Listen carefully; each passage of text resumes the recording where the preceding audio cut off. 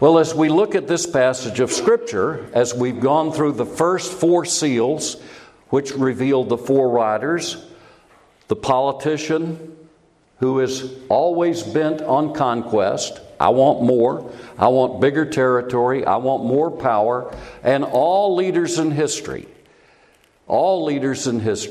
have a sinful ambition to expand their power base. That's the rider on the white horse. In a final way, just before the return of Christ, he will have a final manifestation in the man of sin. And behind that ambition, that political ambition, is always bloodshed. Always. Who wants other people to take what they've got? And so what comes in the wake of the conqueror is war. Mars, riding a red horse. And what follows that? It's always the same. It's famine. It's scarcity. It's plague. All of those things with the black horse. And finally, in the wake of all of that comes inevitably in the wake of war, particularly where a nation has been invaded and where battles have been fought on it, and I think they're particularly of Europe, particularly Eastern Europe, where many wars have been fought, and the desolations, the famines, all of those things. Finally, what comes is a horse that's a pale horse. And that paleness is designed to evoke in our minds what a lifeless corpse looks like. That's why that horse has the color of a lifeless corpse. And he's followed by the grave. Wow. Now we see yet another scene in this scene of the scroll with 7 seals. He opens the 5th seal, and what is revealed are the souls of those who have been slaughtered for the cause of Christ. And they're under the altar. What altar? Well, this is interesting. You know that the tabernacle and the temple had 2 altars. There was the bronze altar where sacrifices were offered, and then inside the temple, inside the tabernacle, was a golden altar for the offering of incense. Which altar is this? Well, in the heavenly temple, there's no need for a bronze altar. Certainly at this point not, because the one that is opening these seals is none other than the one about whom we read in chapter 5. He's the Lamb that was slain. He's the Lamb that has once for all time shed his blood. The Lord Jesus Christ sacrificed himself for you and for me once for all time by shedding his blood. There is no need for that altar in the temple of heaven anymore. What we have here is the altar of incense that's inside the holy place. And it's that altar of incense that is just in front of the curtain that separates the holy place from the most holy place, where the Ark of the Covenant's held. And so what do we see in this heavenly vision? We see those who have died for the cause of Christ, for the word of their testimony. And I want you to reflect with me about that for a moment. I know in a very literal way, it's directly applicable to the Christians who were persecuted and put to death under the Roman emperors, particularly under Diocletian. These people were butchered and slaughtered for the cause of Christ. But I want to throw out another thing for you. It's the testimony they maintain. And we read this in Revelation chapter 6 and verse 9. He sees under the altar the souls of those who'd been slain because of the word of God and the testimony they had maintained. I want you to reflect on something for a moment. Do people who have never been born again love Jesus? The answer is no. What happens when you begin to talk about the Lord Jesus Christ with earnestness to somebody who doesn't know God? Does it make them happy? Apart from the work of the Holy Spirit, it makes them angry. If you want a picture of that, turn with me, if you will, back to the book of Acts, chapter 8. Acts chapter 8. And what do we read here? To give you the page number, Acts chapter 8. As Stephen, the first Christian martyr, is witnessing to the Jewish people who are the leaders. And remember, Stephen is a Jewish person himself. And what do we find here? In page 1704, that's Acts 7:51, you stiff-necked people with uncircumcised hearts and ears, you're just like your fathers. You always resist the Holy Spirit. Was there ever a prophet your fathers did not persecute? They even killed those who predicted the coming of the righteous one. And now you have betrayed and murdered him. You who have received the law that was put into effect through the angels, but have not obeyed it. Verse 54. Here's the picture. Verse 54, when they heard this, they were furious and gnashed their teeth at him. But Stephen, full of the Holy Spirit, looked up to heaven and saw the glory of God and Jesus standing at the right hand of God. Look, he said, I see heaven open and the Son of Man standing at the right hand of God. At this, they covered their ears. And yelling at the top of their voices, they all rushed at him, dragged him out of the city and began to stone him. Meanwhile, the witnesses laid their clothes at the feet of a young man named Saul. I want you to understand something. Good moral people don't get persecuted. I'll say it again. Good moral people don't get persecuted. Mind your business. Ignore what's going on in the world around you. Just be a good person. Pay your taxes. Observe the laws. And be polite. Open the door for ladies and old people like me. And just be a good person. Good people aren't persecuted. In some circumstances they may be. Because good people are not a threat to sinners. But people who say something about the Lord Jesus, they are saying something that infuriates people until people come to be drawn by the Holy Spirit. That's exactly what's happening here. This is the very first Christian martyr. And what happened the moment that Stephen dies? Well, let's see it. Verse 59. While they were stoning him, Stephen prayed, Lord Jesus, receive my spirit. Then he fell on his knees and cried out, Lord, do not hold this sin against them. When he had said this, he fell asleep. What happened?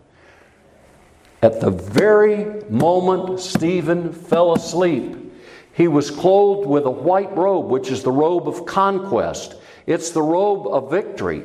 And he is immediately transported in his spirit to the very throne of God, and before that throne to the golden altar of incense, and his prayer changes.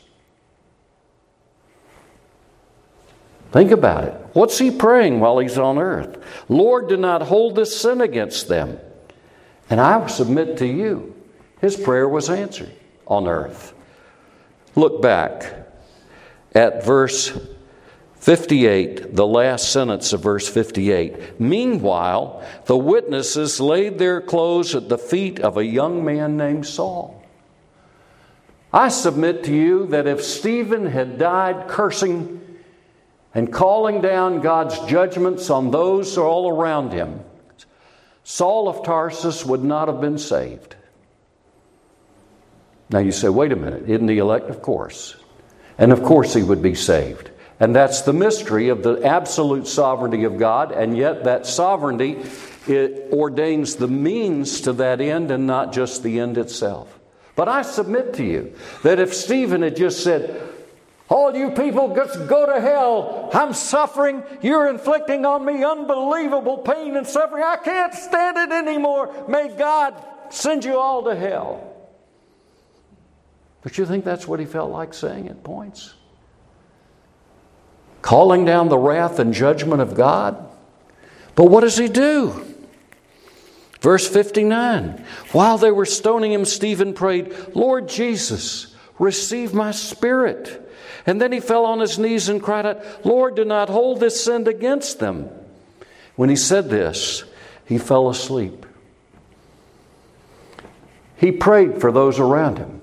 How many of those who were around him stoning him became Christians? I don't know, but I submit to you a lot of them did, because the early church was filled with Jewish people who witnessed the profound things that happened. And after the death of Stephen, the church then spread out from Jerusalem into the rest of Judea and into Samaria and then to the uttermost parts of the earth.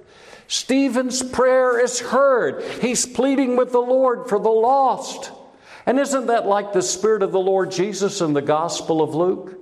As Jesus is dying on the cross, as he's suffering unbelievable pain and agony and suffering, knowing that at any moment all he has to do is say, Father, send me 12 legions of angels to clean this city out of all these wicked, godless people who've taken it over and corrupted your way.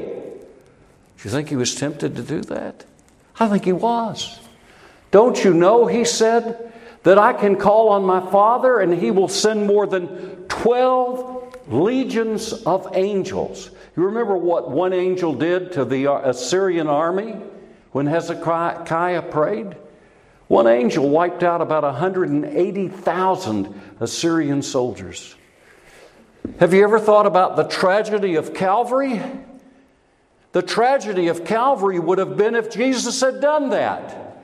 If he had said, Father, please rescue me now. These ungrateful wretches are causing me to suffer in undescribable ways.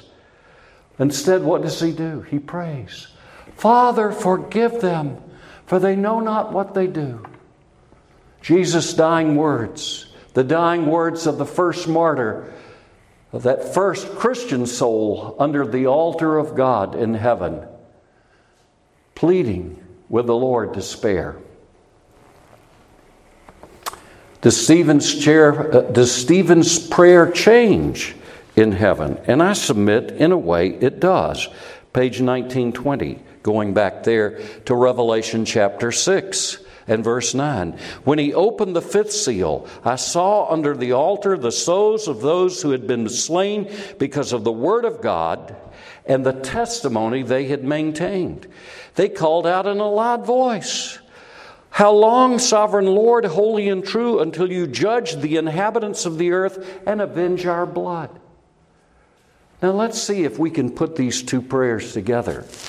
The first thing we can say is that in heaven, every prayer is a perfect prayer. In heaven, every prayer that is uttered to God is absolutely pure and without any element of sin whatsoever. Can I say that about my prayers even today? No. I need the blood of Jesus to take away the sinful element even in my best works. Think about it. All our righteousnesses are as filthy rags.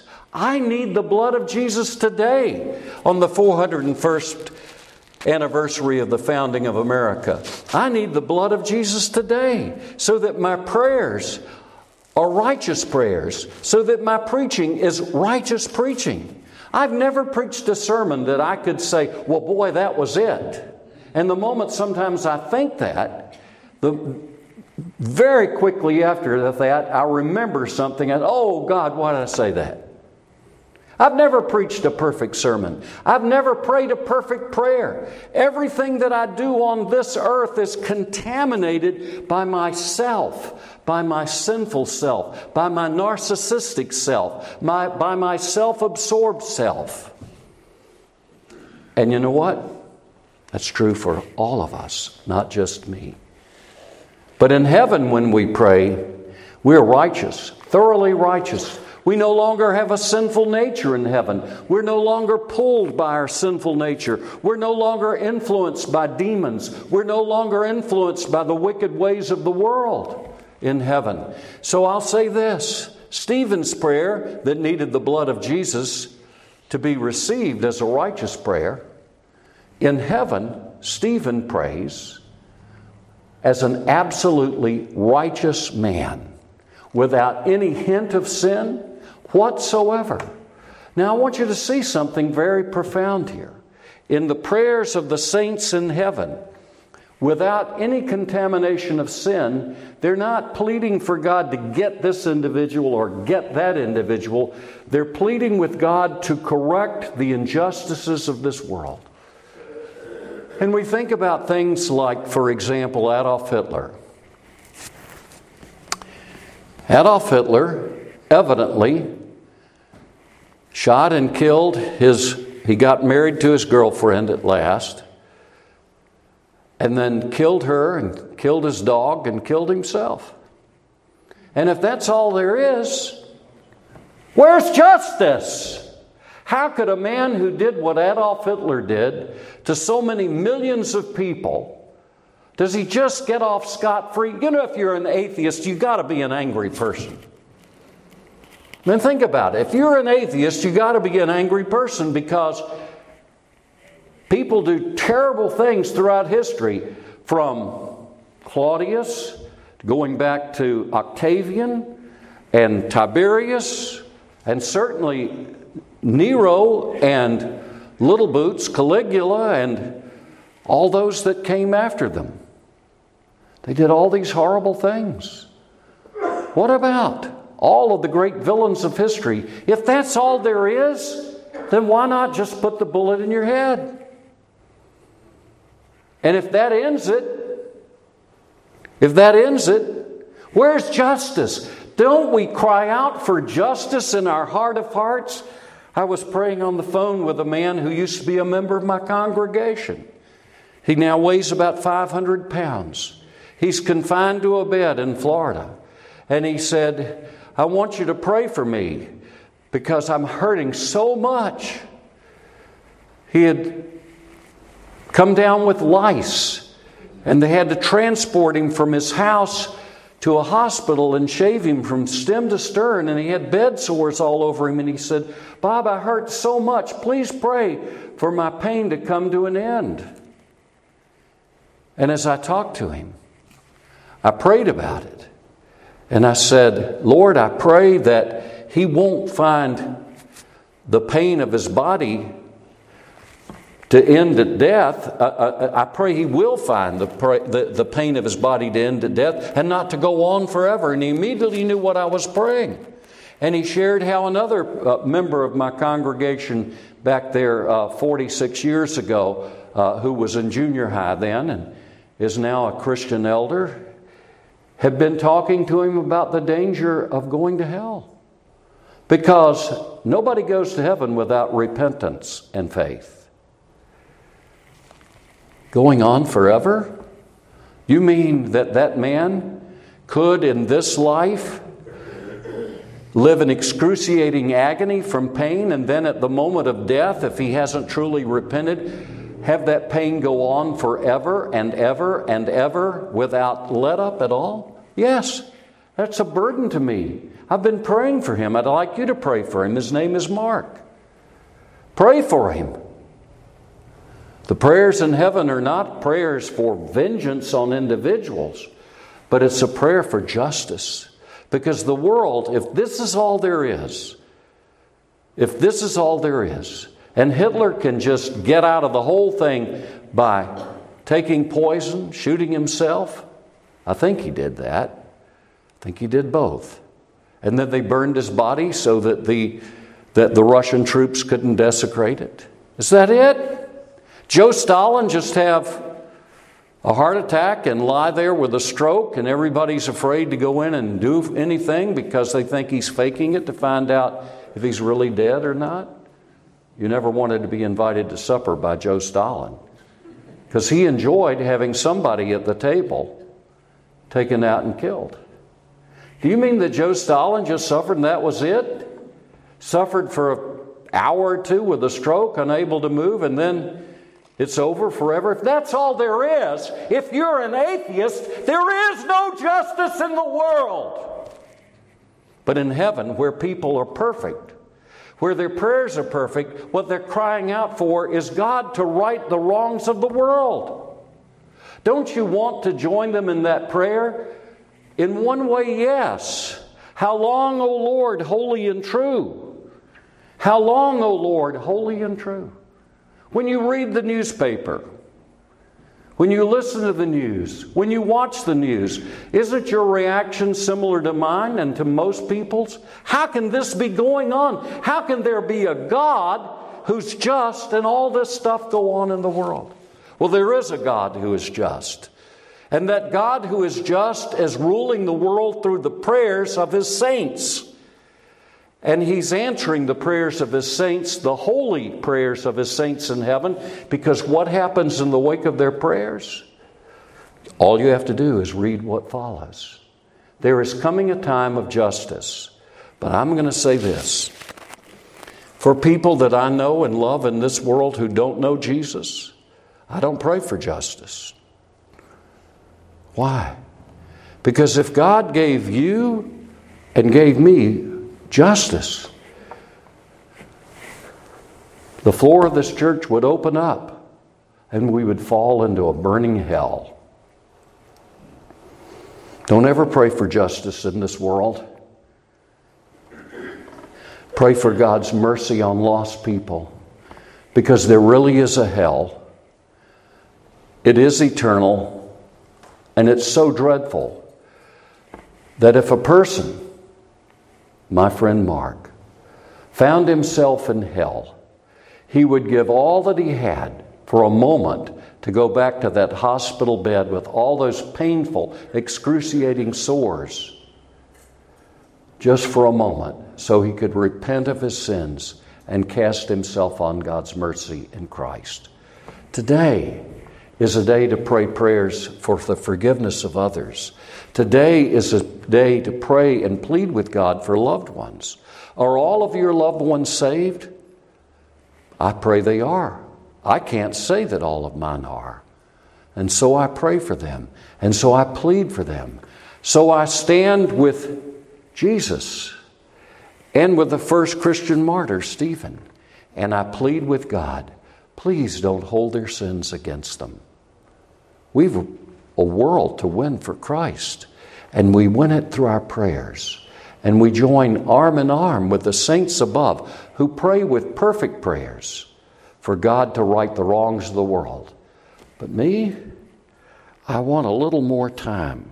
I want a little more time, as we see there in verse 11, to see people come to know Jesus. For there's nothing in all the world that's better than that. And if a person becomes the wealthiest, most powerful person in all the world and fails to know the Lord, there's nothing worse than that. You see, the blood of Jesus speaks better things than that of Abel's blood. The blood of Jesus cries out, forgive them. Forgive them. Now's that time. May we pray.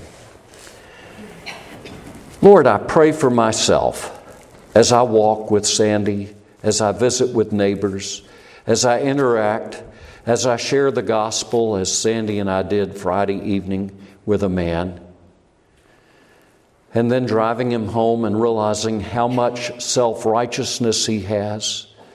He believes in Jesus in one way, but he's never repented.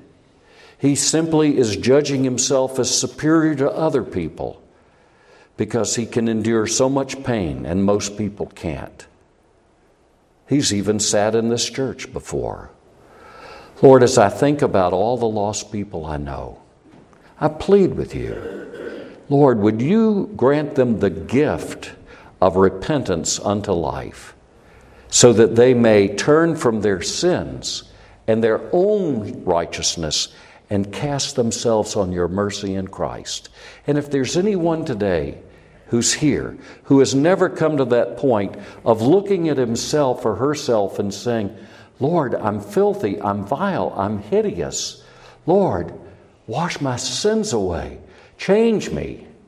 Lord, I pray that today would be that day. For Jesus' sake, amen.